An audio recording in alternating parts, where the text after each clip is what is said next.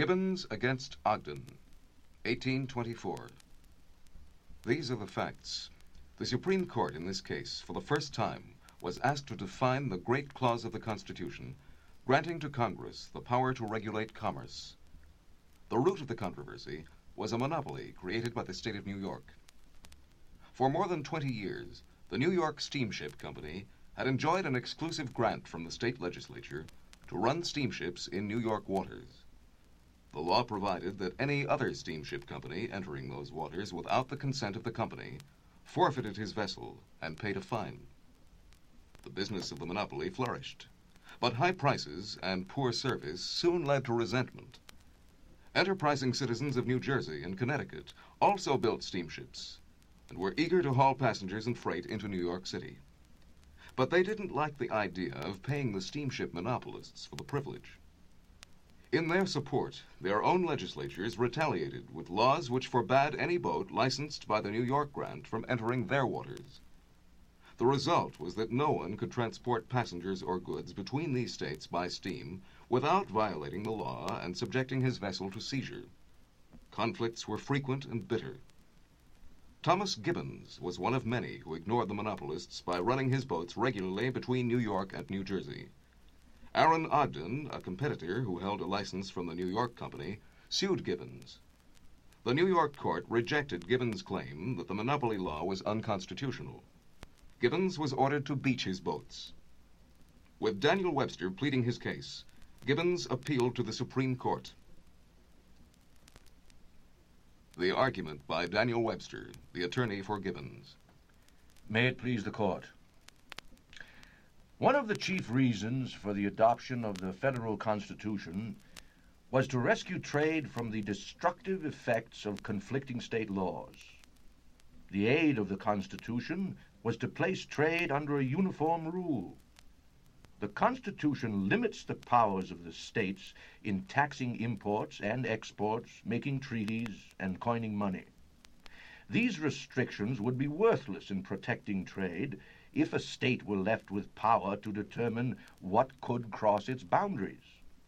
The Constitution gives Congress power to regulate commerce among the several states. This power must necessarily be complete and uniform. Individual states cannot legislate on the subject without producing the confusion and strife found in this case. A state statute regulating commerce among states is therefore unconstitutional. But even if the court were to read the Constitution as permitting some legislation by the states in these areas, none can doubt that state laws must yield when Congress speaks. Here, Congress has spoken. In an act passed in 1793, Congress declared that any vessel enrolled under the act and having a license is entitled to engage in coastal trade. Gibbons' vessel was enrolled and licensed.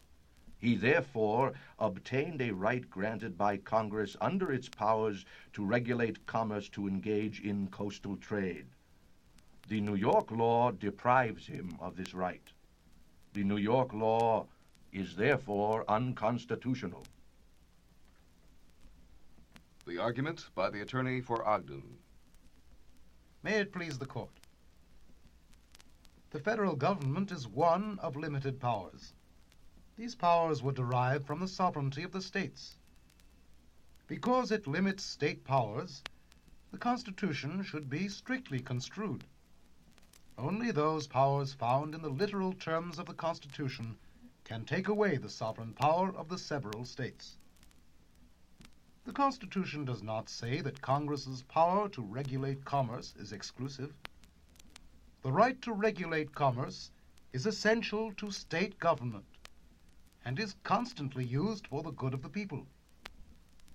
The states are free to legislate in this area so long as they do not encroach upon a valid act of Congress. Only a direct collision between federal and state legislation justifies invalidating a state statute.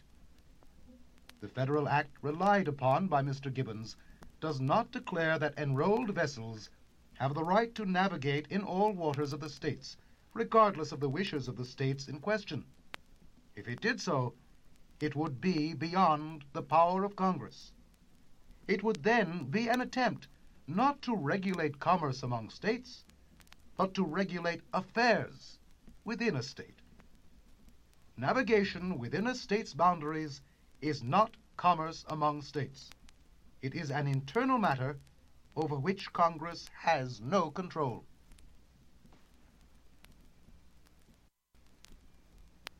The opinion of the court by Mr. Chief Justice Marshall. The Constitution contains an enumeration of powers granted by the people to their government. It has been said that these powers ought to be construed strictly. But why ought they to be so construed? Is there one sentence in the Constitution which gives countenance to this rule? The rule of strict construction would explain away the Constitution of our country and leave it a magnificent structure indeed to look at, but totally unfit for use. We do not, therefore, think ourselves justified in adopting it. The words of the Constitution are, Congress shall have power to regulate commerce with foreign nations and among the several states and with the Indian tribes. The subject to be regulated is commerce.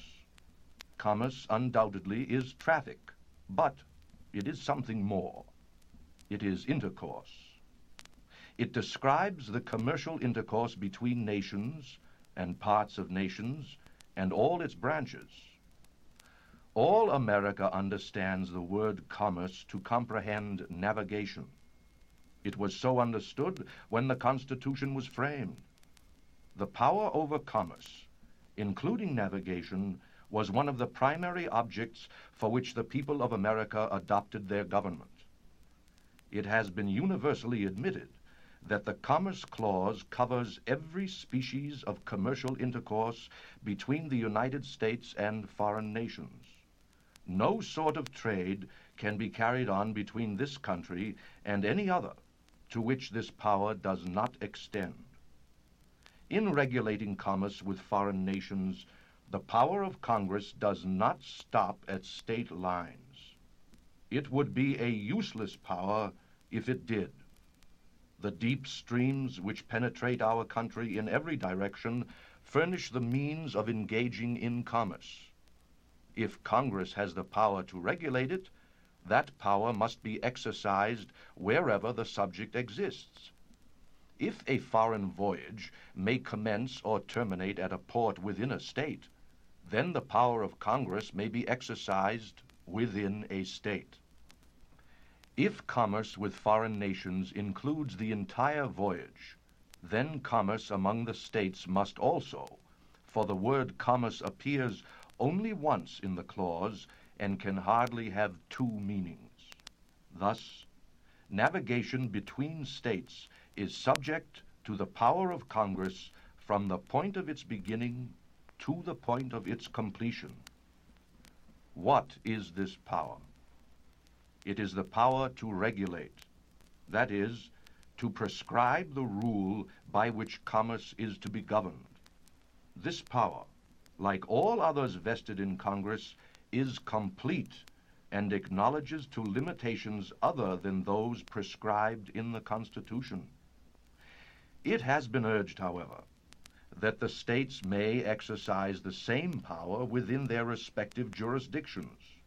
With equal vigor, it is argued that full power in Congress to regulate commerce leaves no such power in the states. But whether the states have kept some power to regulate commerce until Congress acts, we need not decide. Congress has acted by licensing vessels to carry on the coastal trade. The right to engage in coastal trade is the right to make a voyage from New Jersey to New York. The laws of Congress and the laws of New York are therefore in collision. By its terms, the Constitution and laws passed thereunder are the supreme law of the land. Thus, when a state statute conflicts with a law of the nation, the state must yield. The New York law is unconstitutional and the monopoly created is void.